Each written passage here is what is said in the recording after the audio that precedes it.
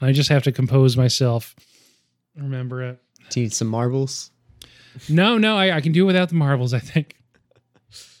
So yeah, for a bit I was thinking maybe something along the lines of, as you are aware, I don't know how to start the podcast yet.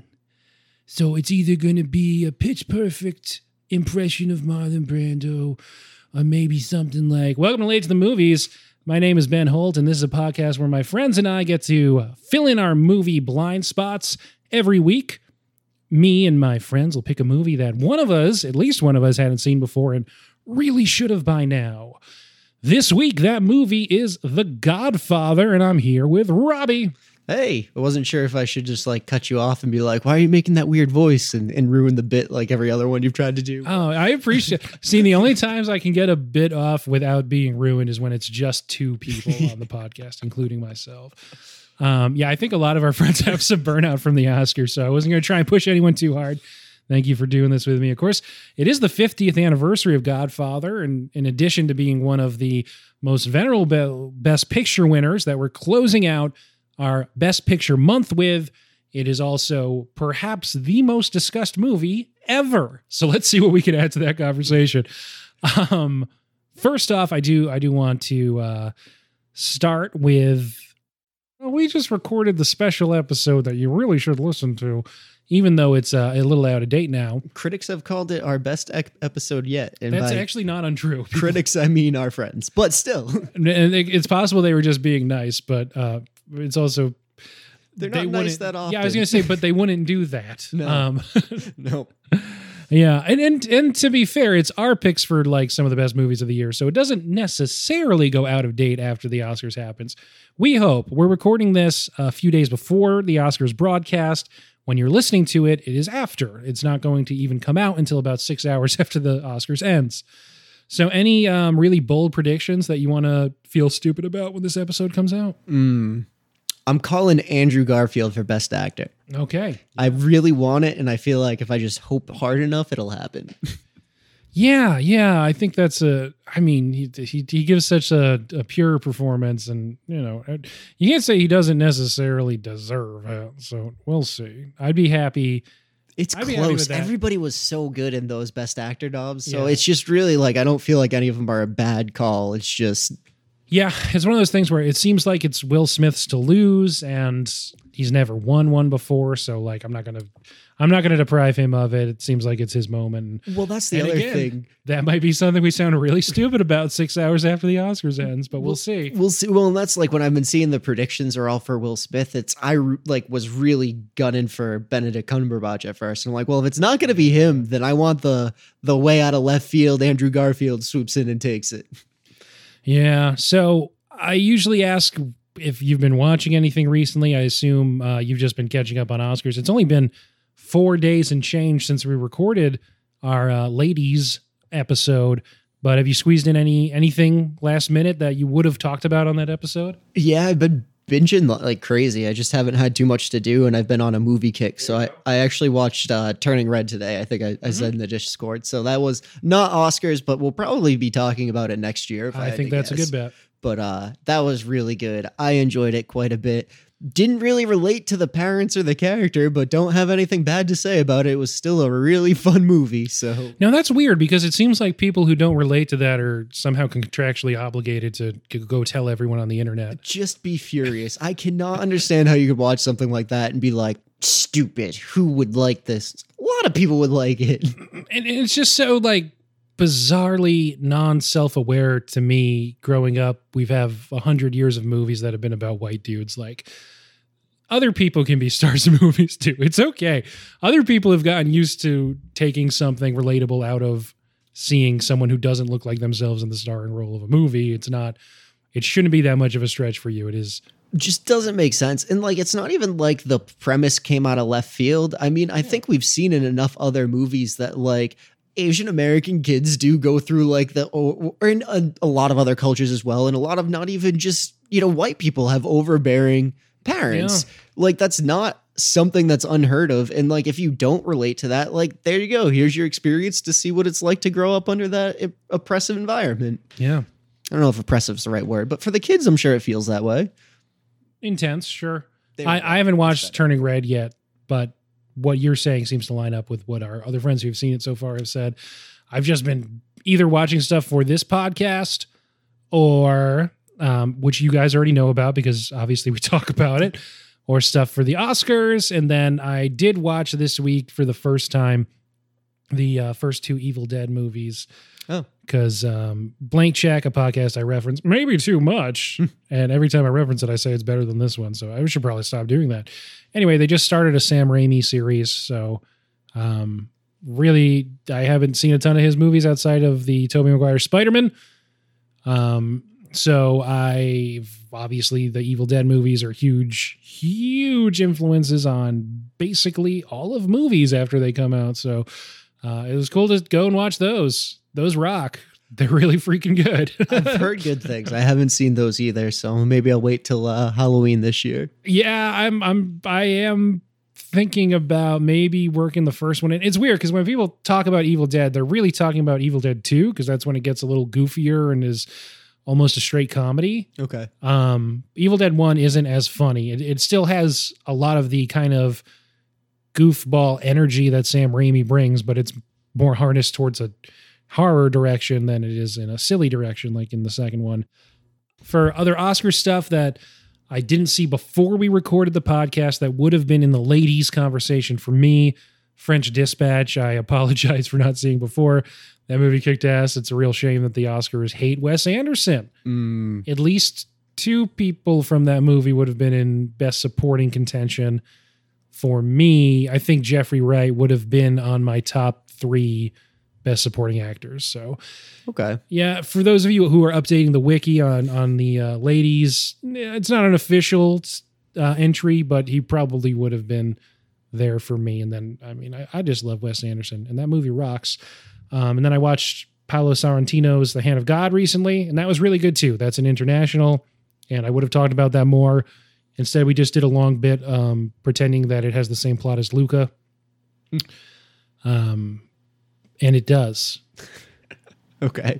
Did not see Luca. I did watch, I forgot, Encanto and Mitchell's versus the Machines, which were also very good.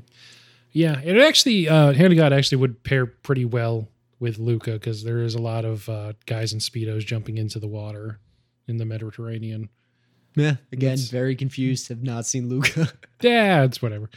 Good stuff. Right. I don't know necessarily where to jump into The Godfather, so let's just start with a brief plot synopsis. You want to give it a go? Sure. Whenever you're ready. 1 minute on the clock. All right. So before we get the minute going, just cut me off if I start blending into Godfather 2. I watched all 3 of them in one day, so I got a little jumbled here. All right. But Godfather starts off, really interesting scene. It's the day of his daughter's wedding, and people are coming to him on that day.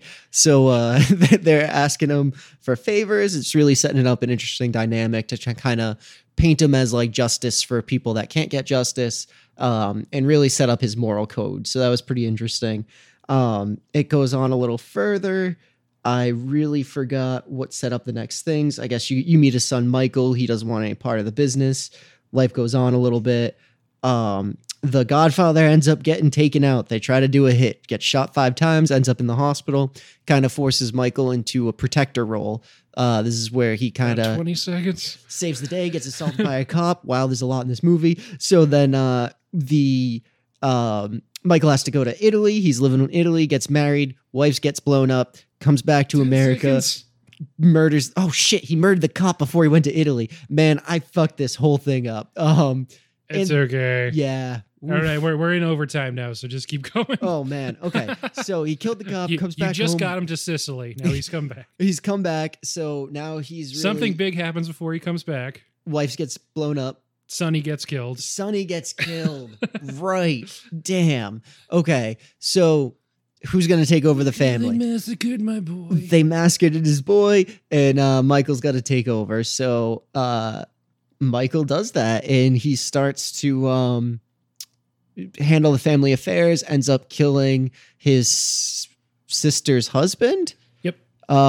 And then his wife is asking him if he did it or not. That's really kind of a turning point for Michael. And he tells him basically, no, of course not, but don't ever ask me about my business. And I think that's pretty much where the movie ends. That is where the movie ends, an extremely famous ending. We're just going to be talking about the first Godfather in this. It is the 50th anniversary of it. We're doing that. A quick, a fun context note. I believe this is the earliest movie we've done so far. I don't think we had done anything into the 70s yet. So that's a fun note. Yeah. Nothing yet. I know No, Shining's Shining's 80s. Alien was 79. Oh, yeah, that's true. So end of the 70s. Yeah. Before that. This is 72. And a note, just so you, in case it gets really weird, so you know, we are drinking Coppola wine. Sponsored by Coppola. Yeah, we can't be bought. So this is not a sponsorship. We're just drinking it, and I like it. It's pretty good. It tastes like wine. Yeah. I think it's a Sauvignon something. Yeah. Cab Sauv. Fresh from Italy. I think it's a Cab Sav. Cab Sauv. I'm not a wine guy, but this shit's good. Straight from a couple of vineyards, which I think is in Napa Valley, California. But whatever. Whatever. Coppola, after many, many years of making movies after this, some of the best movies of all time, some of the biggest flops of all time.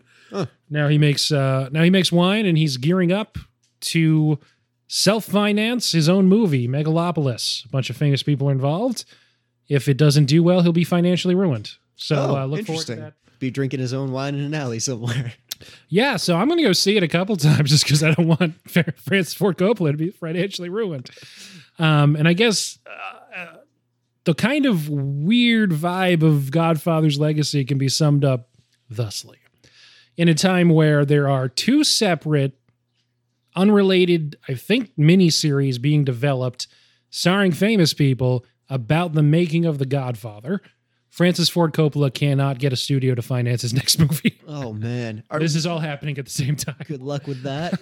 I think it is also worth noting, I guess, as like a disclaimer. This seems like it should go without saying, but I did read like there's been a couple of pieces on the 50th anniversary. Oh, yeah. And everybody seems to think they're making some revolutionary point of like, well, just so you know, the mob was actually bad. So like, yes, we do understand that even if he wasn't doing drugs, which the mob definitely was dealing drugs, that there was the dark side of gambling where they were breaking people's legs that weren't paying money. And he isn't this upstanding moral character that the movie kind of tries to get into. I think you should know that as a person. I don't think we needed an article to point that out, but I think that's fair. It seems weird with the nuance being lost from everything in conversations online. I guess it is for our own mention's sake worth it to say, like, we don't think the mob is cool. Yes. And we're so brave for saying that. We're very brave. We actually are pretty close to Providence, so we're a little brave. Yeah. This is a whole different family, so it's okay. So yeah, I think it's a good movie. I think it's really interesting that what you think of the kind of cultural image of The Godfather is probably more Pacino from Godfather Part 2 but when thinking about Marlon Brando in it, really just the first 25 minutes of the movie. The part that is his daughter's wedding, the day of my daughter's wedding at his house, specifically that really amazing opening scene that sets up his dynamic and so many other character dynamics so well. But you talked about how his moral code is laid out. If you come to me as a friend, and all that fun stuff. And I will be doing that perfect Marlon Brando impression throughout. That's not Marlon Brando on the other line. That's just good old Benny making good impression stuff. So the rest of the movie after that is basically him in decline. Yeah. And you don't really think about those parts too much, but you see how much he's lost a step. And the arc of this movie is really about Michael going from a guy who wants nothing to do with this to, by the end, he is Don Corleone. Yeah, I don't know if it was intentional or not, but I do have a note in here, like, when the police officer punched him, he broke his jaw, and it was the same side of his jaw that was, Marlon Brando's stumbling thing. And it almost felt like they were setting up like, oh, that's where the turn is. He's going to come back after this police officer, and that's like pulling him in. I just thought that was a really interesting, I don't know. Yeah. Cool movie. Yeah, very cool movie. I'm very happy to have finally watched it. But What stood out to you? What was like different than what you were expecting? Because we've all heard, I'm going to make him an offer he can't refuse. You may have known about the horse head in the bed. yeah. So that was one leave of the gun, take the cannoli. that I remember that quote, and then I remember the cannoli coming up again in Godfather Part 3 because she poisons the guy with it. But what part was the leave the gun, take the cannoli? That's when they kill the guy who's been sick. When Clemenza brings him out to it's like wheat fields or something. Yes. That amazing shot of the car pulling up from left to right across the screen, mostly wheat fields, and then you can just see the top of the Statue of Liberty in the distance. Oh yeah, and they shoot him from the back seat. I like that part too because as soon as the other guy gets into the car, he's like, "No, don't sit behind me," and like that's because he's aware like he's in hot water. But yeah, I don't think that was gonna say it, and it clearly didn't. But nice try. Nice try. Yeah, that's that's the thing that actually does get people in trouble, right? Is looking at it and being like, this scene was amazing. This guy got super murdered. And then there was like a fun quip at the end. And that's what gets people in trouble about, like, obviously they're not glorifying these dudes. No, definitely not. You know that. If you're listening to this, then you know that. But well, that's what happens in movies sometimes. That is what happens. Doing it well is what makes them a good movie. The other scene that mirrors that, not visually, but someone getting into a car and then being murdered. When Carlo gets like garroted from behind, I had forgotten that because who cares about Carlo? So that wasn't like on the top of my mind. But that scene is so visually interesting where he's kicking out the windshield. So it immediately shatters. So it doesn't cut away. You're just in this one shot, but you're looking through the windshield. So you can't really see it. You just see his feet poking through and kicking around and stuff. So that is something that stood out to me because I was really mad that after like almost murdering his pregnant wife, it seemed like he was going to get away with it. So I was just waiting for like his comeuppance. And here's a part where you can quote me. I'm glad that death happened. No disclaimer. Cool death. He deserved it. Yeah, problem. I mean, and it's just like, what else could he really have expected? He was not a bright bulb. Well, like to even like, I guess you kind of assumed that he had a hand in like Sonny's murder, but like to have him admit it, because I don't even know if I fully went there. I just thought like he was being followed or something. Like I didn't really connect immediately that like he called them and set him up to be gunned down like that. And that was one of the most brutal gun downs in the entire like 10 Tommy guns. That was nuts. They really made sure. Yeah. But that's also coming on the heels of the same people attempting a hit on Sonny's dad, on Vito Corleone, and it not working with only 5 bullets. So they made damn sure. And they weren't using pistols. They were using just straight up Tommy guns. It's amazing they didn't all shoot each other because they were on opposite sides of the car. They should have at least had a little collateral damage. I also wonder what happened to the security guard that like intentionally dropped the change. Like you didn't really see him again after it. Yeah, I think he just ducked and then probably got the heck out of there. Scurried away. Yeah, maybe he also ran off with them and got into one of those cars. I don't know. Oh, but you were asking about standout scenes. Oh, yeah. So like the horse head one I was waiting for because that's everybody knows about the That's horse also head. like in the first half hour. But the actor's like response to it, because I think my note was like, LOL, here's the horse head. And then my next note was, okay, that was pretty powerful. Like he acts the hell out of it where you're just like, man, I can see why that would just be absolutely bone chilling.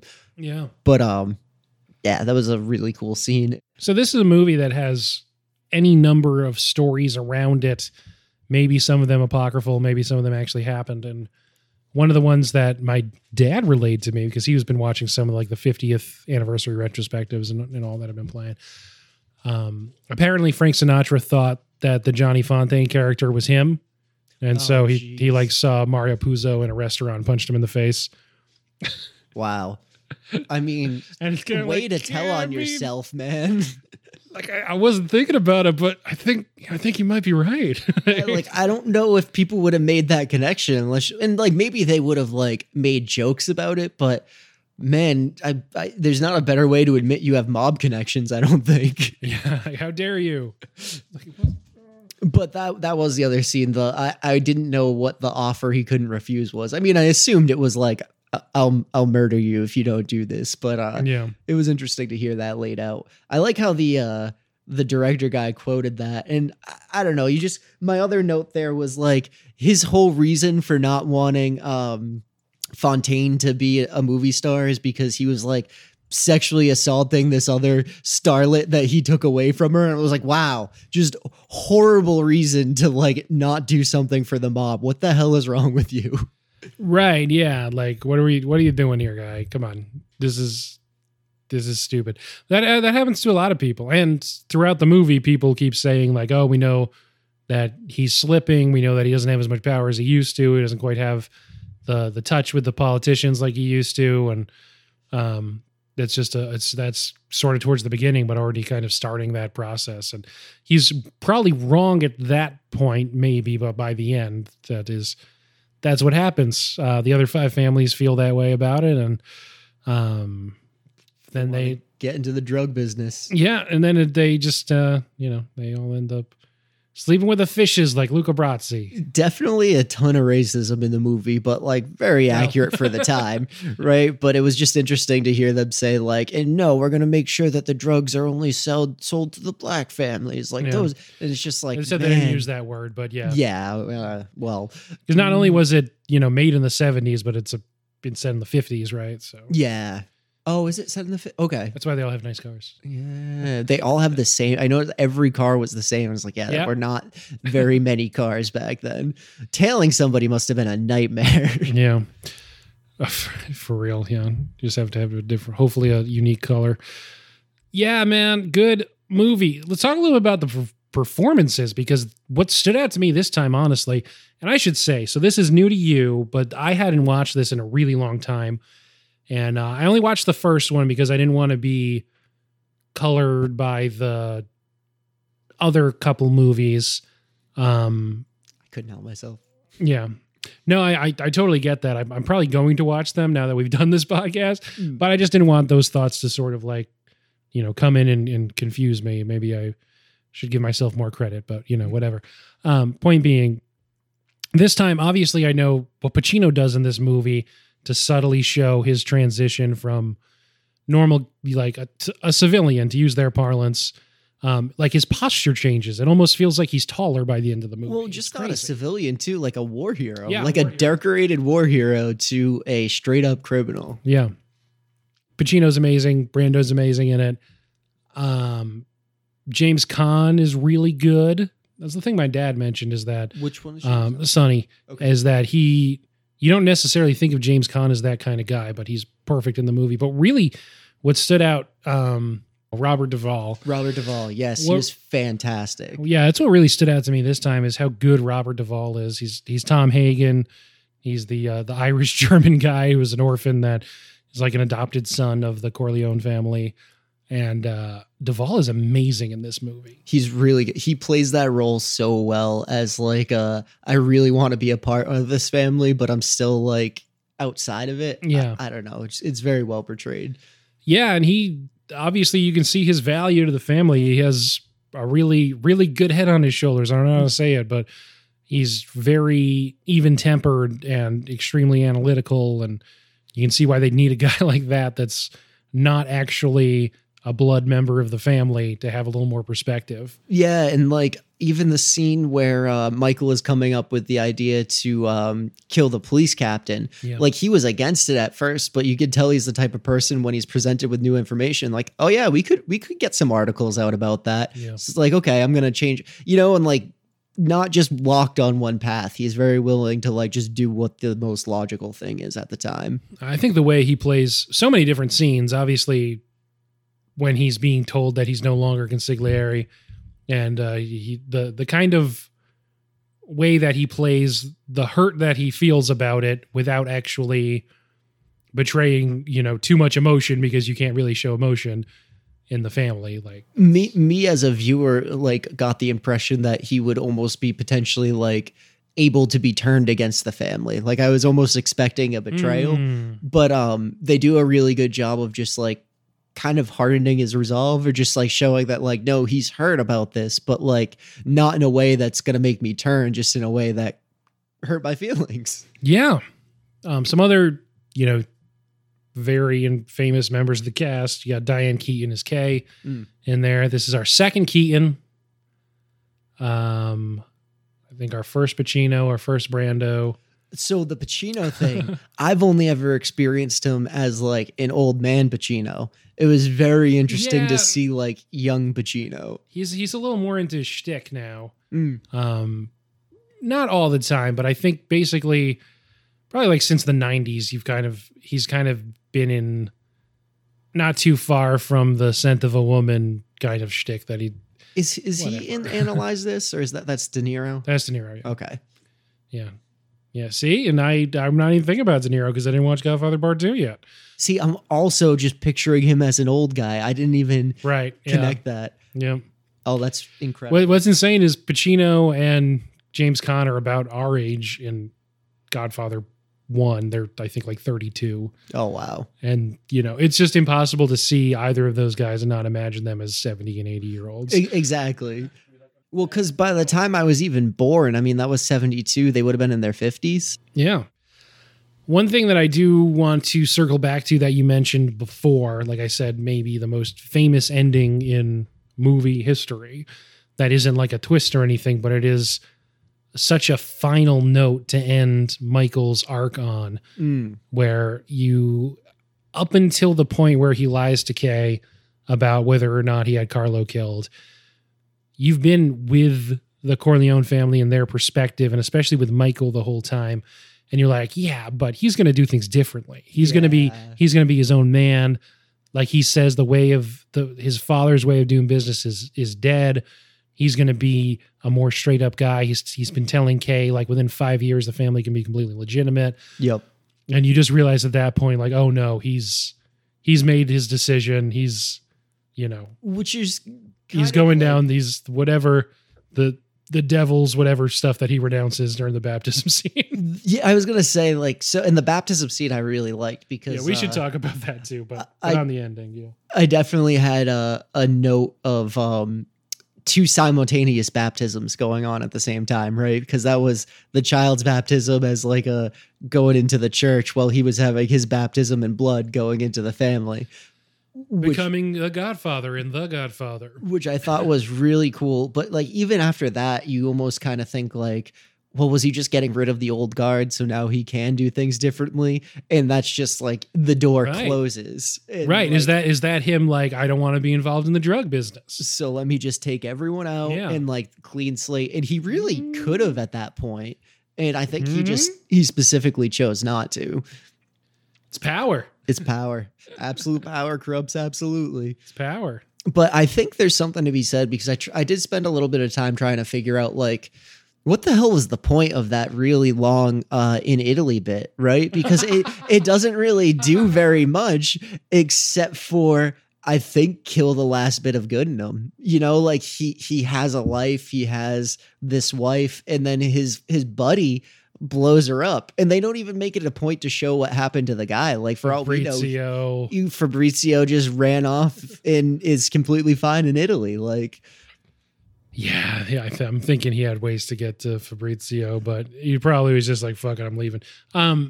I think people have been asking for 50 years, like, why were we in Sicily with Michael for so long? And I don't know. Francis Ford Coppola wanted some Sicily scenes in there, and the only thing Apollonia. There was two things I could think of. One was that was like, him kind of like really becoming a hardened criminal. And then I think they also wanted to try to give you a feel for what these people fled from, and like how rough Sicily was, to try to contribute to like, again, a little bit of the apologist mentality of like why these people are the way they are in America. But I don't know if they even did a great job of doing that, because you didn't really get much from it. There wasn't a lot of plot development happening. It was a lot of walking around Sicily. Yeah, I think it's like you said, when we see him in America next, he's already in like the long coat with the bowler hat on, and you're like, okay, so that's the part of him dying that is going to stop him from becoming his father, basically. Right. Like that was the last. Maybe. And it was because, yeah, I guess 2 years pass from Apollonia getting blown up. And that's when he was supposed to be going back to America.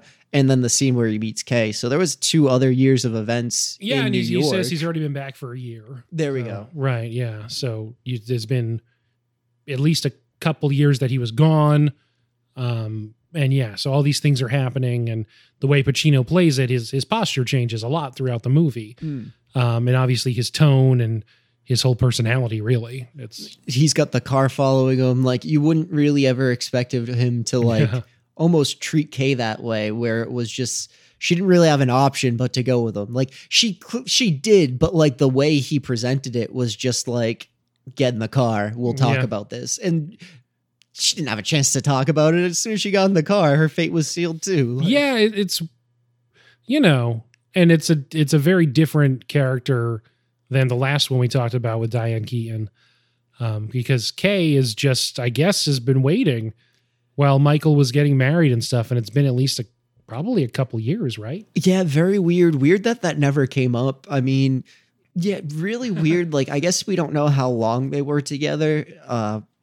Presumably a while before he went to Italy, but it's still like 4-ish years. I think we're looking at as a timeline, 3 to 4 years at least. Though she is getting introduced to all his family members at the wedding, so that seems. Though you can totally understand that they could have been together a while, and he hadn't brought her to meet the family yet if he doesn't want to be involved. Yeah. So it's not necessarily meaning that it's a new relationship, but yeah, either way, just because like the nature of a wedding, like I feel like you would just bring a random person sometimes because you want to have a date to a wedding. But she clearly had a lot of curiosity about his family. So I think we can assume they were together for a while before that. I don't know if it's just because it's Diane Keaton, but you just assume that that's a very smart person. And you wonder, like, it's not the kind of woman you imagine being just like, I mean, at the very least college educated, because she was a kindergarten teacher. Right. Yeah. It's not the kind of person you imagine is going to be content just being in the dark about all this stuff and having to pretend that all this crap isn't happening. Yeah, for sure. Oh man, I wish we could, I'm going to save it, but I want to talk about some of the parts from part 2, but I know. But such an interesting character. I feel like she doesn't get a lot of justice in the first one.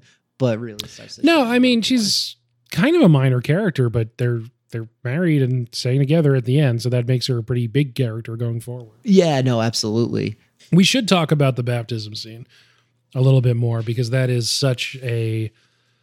I mean, it just kind of takes your breath away, that sequence with the music, with the questions that the priest is asking Michael, intercut with all these things that he's doing. Do you renounce the devil's work and all of his temptations and stuff? Well, it's cutting to all these people that Michael has sent to be sent to kill his rivals, basically, and to completely mop up.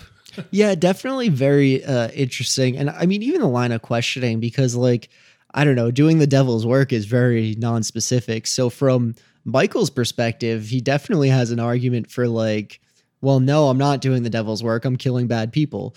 Like, is that God's work? No, but it's not necessarily.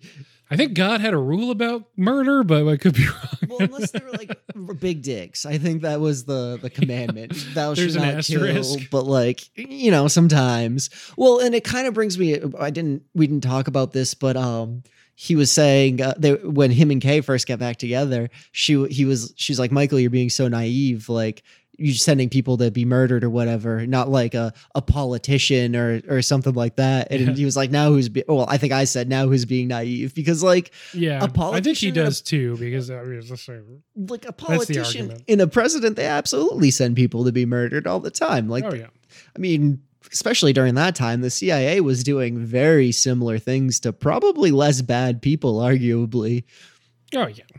Well, union leaders down in South America. Sure. But I don't know. So it's just it's an interesting question of like, well, what is the devil's work? I don't know. I'm sure the church would have some very specific answers of like, this was the devil's work. Yeah. Right. Yeah. That's probably a fair way to put it.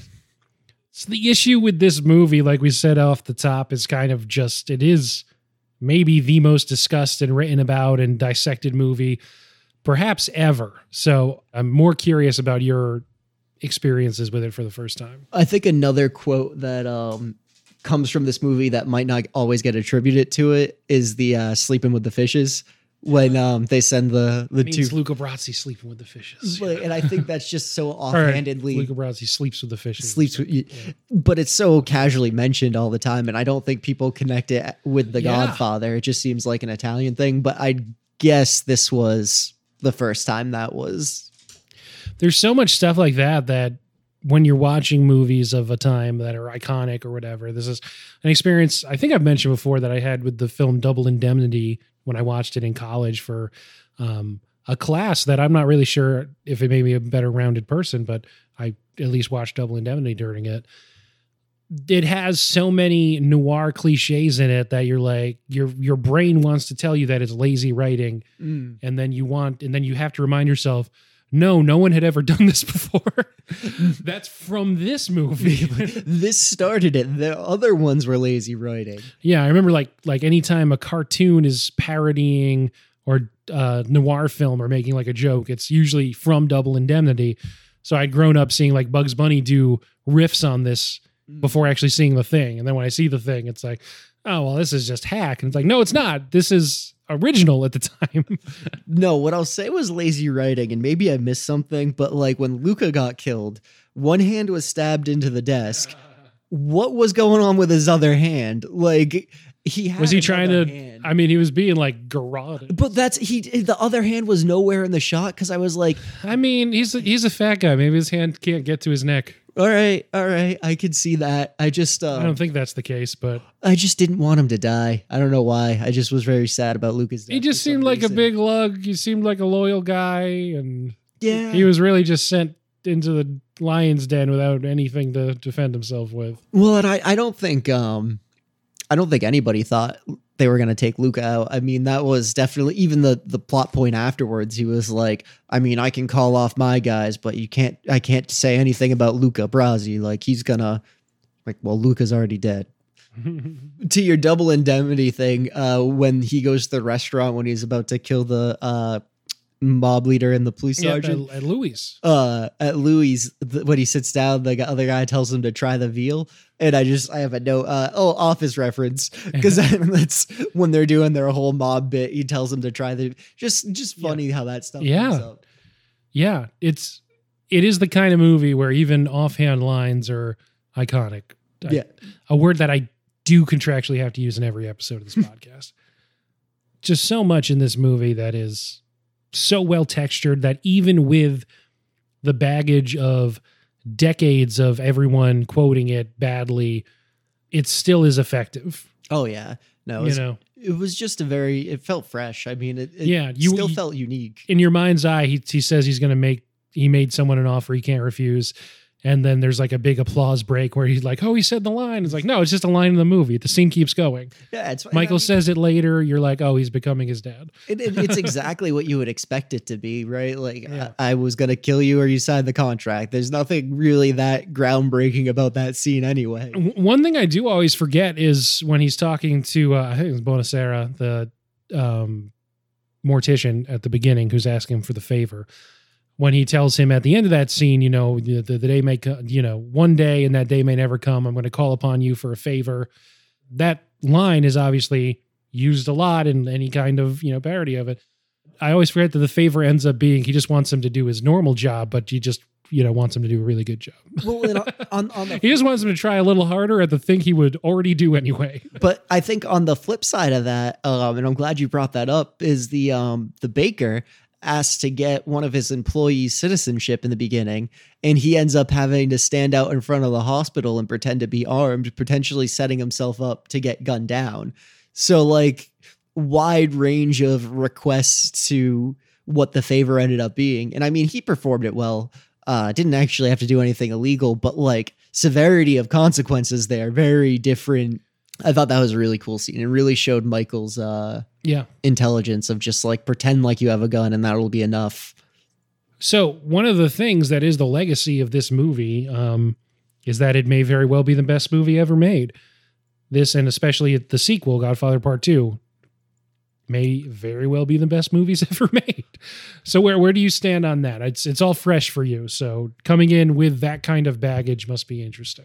So I want to say the second one, but I almost wish that's fair. there had been like I loved the prequel stuff, but I kind of wish that had been its own movie. And I wish we had seen more of the Michael stuff.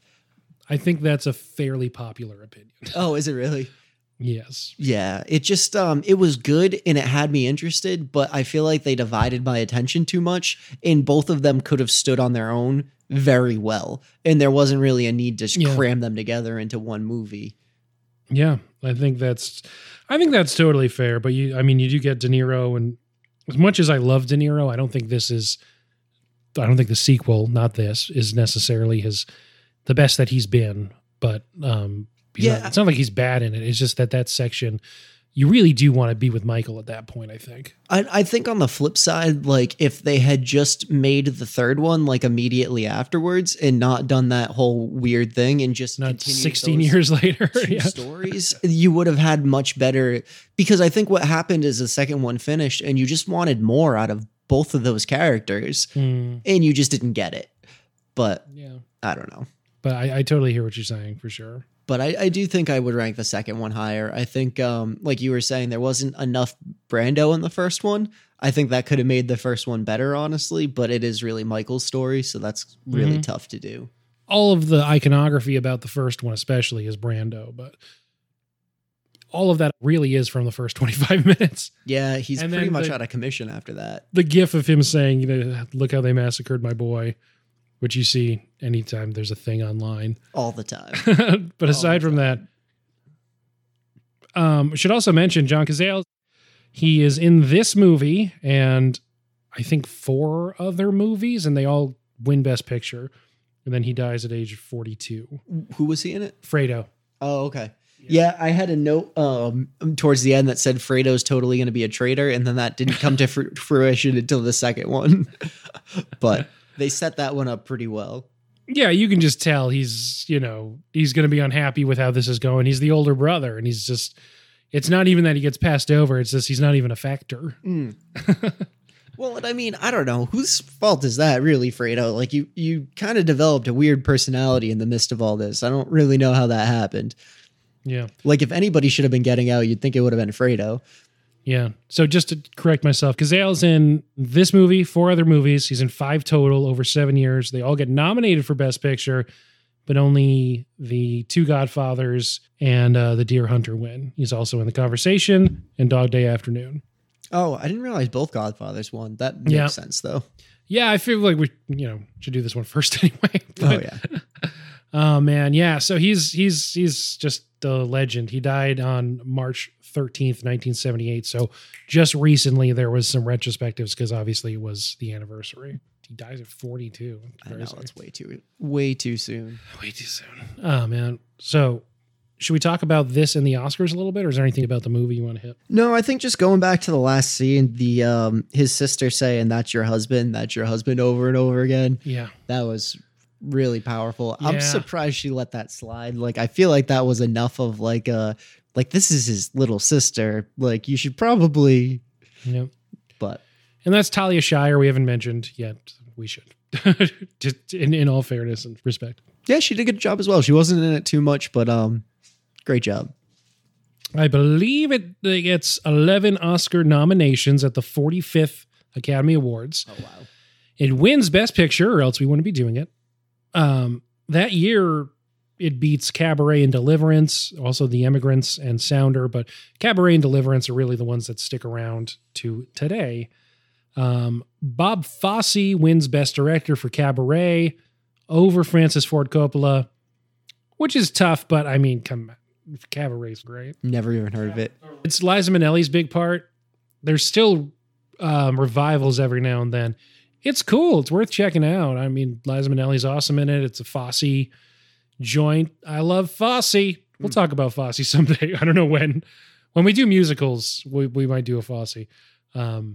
The other one you mentioned was Deliverance, which I haven't seen, but I've heard referenced a million times. Just the dueling banjos, even. You know it. Yep. Marlon Brando wins Best Actor. And this is, of course, when famously Marlon Brando does not attend. He technically refuses the award and instead sends up a Native American woman to deliver a long speech on his behalf. She doesn't read from that speech, though. She basically just says that he's not accepting it because of the way that Native Americans are treated in Hollywood and on TV. And it causes a big uproar. People boo her while she's on stage. Apparently, John Wayne has to be restrained backstage from like running on stage and dragging her off or something. And then Clint Eastwood says some shitty stuff about it when he's presenting Best Picture later in the night. And, the John Wayne thing is interesting too, because if I'm remembering correctly, it's famous that he like didn't even use Native Americans in his movies. It was like just other people pretending to be Native American. Yeah, it's weird. If you've ever seen The Searchers, I don't know that there's a ton of there's not too much distance between him and his character in that movie, who just so much hates Native Americans. Oh, jeez. Michael Caine said later that Brando should have come and done it himself and not subjected that poor woman to all the booing, which is perhaps true, but maybe not engaging with the sentiment. Yeah, when you were first telling me Michael Caine said something, my gut reaction was like, "Oh no, not Michael Caine too!" And then it's like, "Oh, okay, all right, he's got a good take. That's fine." Yeah, and her name was Sacheen Littlefeather. I'd love to hear her perspective on the whole thing. What else happens? Liza Minnelli does win for Best Actress, just because we talked a little Cabaret. Might as well mention it. James Caan and Robert Duvall and Al Pacino were all nominated for Supporting Actor, and they all lose. Oh, geez. To Joel Grey, who's the MC in Cabaret. Now, does Pacino win Best Actor for Godfather 2? Pacino, I think, famously does not, and he wins in Scent of a Woman for Best Actor eventually. So he's been nominated for 9 Academy Awards. He wins for Scent of a Woman. And that's it. That's in 1993. So he doesn't win for another 20 years. Oh, wow. The 93 ceremony. So it is literally 20 years from 1972, Godfather, but the ceremony in 1973. So he's also nominated for Best Supporting Actor at the same ceremony that he eventually wins for Best Actor for his role in Glengarry Glen Ross. And then after 93, he doesn't get nominated again until his supporting actor nod in The Irishman in 2020. Oh, wow. And Irishman was really good. He's great in it. Yeah, for some reason, I thought Look How They Massacred My Boy was from The Irishman. I don't know if people made a lot of memes like about that.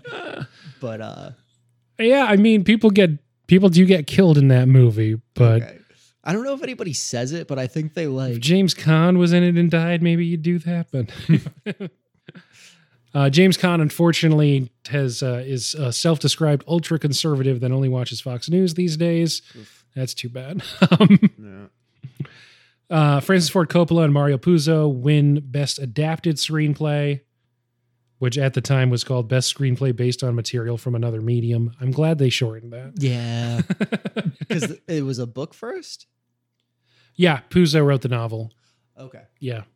It loses Best Costume Design to Travels with My Aunt. It loses Best Sound to Cabaret. Musicals usually win Best Sound, which will sound very prescient if West Side Story won Best Sound last night as you're hearing this. It's not favored to, but if it does, then you heard it here last. That's musicals usually have a leg up in Best Sound. Yeah, I've been seeing Dune for that, but I don't know if I thought Dune had the best sound. I thought it was good, but I don't know. Oh, they had the best sound. Okay. They had to invent how big worms sound. And the thumpers, how those sounded. Yeah. Cabaret cleans up in most of the technical categories. It wins art direction and cinematography. So I guess those are the two big ones from this year. And film editing, Cabaret wins over The Godfather. So yet another year that best editing and best picture don't necessarily match up, even though that's usually what people assume. Well, I'm glad we decided editing doesn't matter anymore. Yeah, punt that to earlier. Coda's not even nominated for editing, and as of today, it's Friday, by the way. I hate to break the illusion, but we're recording this on the Friday before the Academy Awards. It seems like Coda is going to win Best Picture, even though it only has 3 nominations and not in editing. We'll see. How that pans out. That'll be a big surprise. Did it be the first remake since The Departed to win? Coda's a remake. Yep.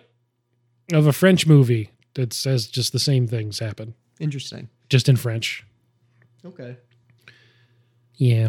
I don't know. It was really good. I'm not going to hate on it for winning Best Picture, but We'll see. Maybe this is a moot point by this time. yeah. If you're listening to this right at 5 a.m. on Monday morning, like a true late to the movies freak.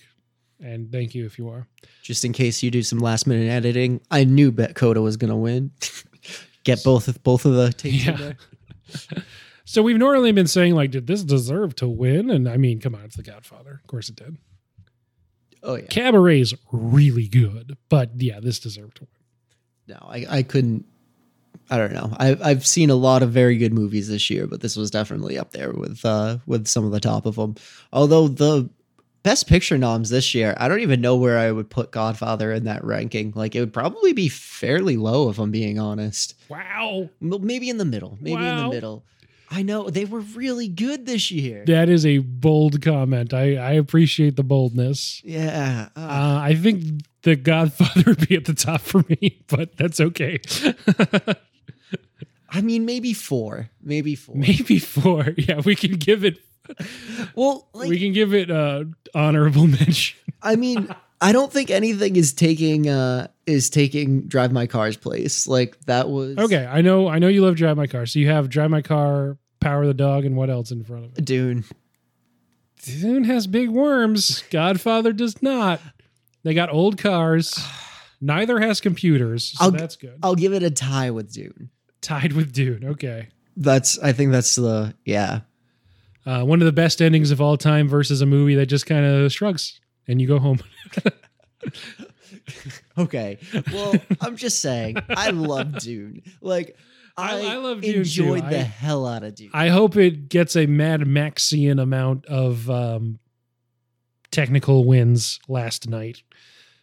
It's a weird chronology that we're recording this before, but whatever. We are. Noah's going to get so much hate mail over my Godfather comments. I appreciate you living in your truth. If we just came in here and it was just a hagiography the whole time, that would be boring. It's fair. So the official stance of the podcast, Godfather sucks. Yep, that's what I'm going to caption it as. We'll get a ton of listens just for that. It's about as good as Nightmare Alley. Oh, no. That's not what we're saying? That is not a fair assessment. It's somewhere in the middle, right? I mean, no, Nightmare Alley actually ended pretty low for me. I think Nightmare Alley is like 8. Yeah, all right. It was good, but there's so many good movies this year. Thus concludes Oscar month. I don't think we're going to have the energy to do like a special episode on whatever wins Best Picture, maybe in the future. We'll see. If there's a big upset, we might have a lot to say. Maybe we just wait till next year and that'll be one of the like locked in Oscar month entrants. I don't know. But yeah, so for Oscar month, we did in order Parasite, The Departed, Titanic, and The Godfather. As we're getting further from it, I'm kind of like, I'm glad we did The Departed, but it does not stand up next to those other 3 movies. I was just going to say, ask me where I'd put The Departed in this year's Best Pictures. You're not going to like that answer. Oh, come on. I love The Departed. I'd probably put it at 9. That's bizarre to me, but whatever. Again, I'm glad you're standing in your truth. Even Sydney's leaving. Yeah. She's turning so she doesn't have to look at you. It's fair. I get it. I'm glad we did The Departed. I thought it was a fun episode. We got Pat in there. Yep. But it really doesn't stand up next to the other 3 that we did, I don't think. No. I think it ties with Nightmare Alley. That's insane. Yeah. That's just crazy. In this year's rankings. I mean, it was much better than Nightmare Alley, but like, yeah. That's just crazy talk. Sorry. It was born for it. I was born for it, mister. All right. Well, Thank you for listening. Thank you, Robbie, for being here on the day of my daughter's wedding. And you can reach us on Gmail at late2themovies@gmail.com. That's 2, the number, not 2 spelled out. Same deal with the Instagram account. late2themovies_pod. Come look at our fun posters and pictures and all that jazz. Haha. Sorry, that was a Bob Fosse reference. We all got it. You've all bought the shirt with Greg's face on it by now, but just in case you need another one, that is on the TeePublic store. You can just search us there. Feel free to rate and review us on Apple Podcasts, on Spotify, elsewhere. Leave a review. Take the cannoli. Yeah. Leave a review and take the cannoli. That's right. We will bribe you with cannoli. Just send an email to that email address and Noah will get you cannoli. Yep. Asterisk. Might not happen. We'll see, though. You don't know until you leave a review. You don't know until you try. There's no way of knowing until you try. Any fun, finality kind of quote to end on? Brando sword just collapses in the garden. We're collapsing in the garden. Tomatoes. Thanks. See you later. Later. Oh, man.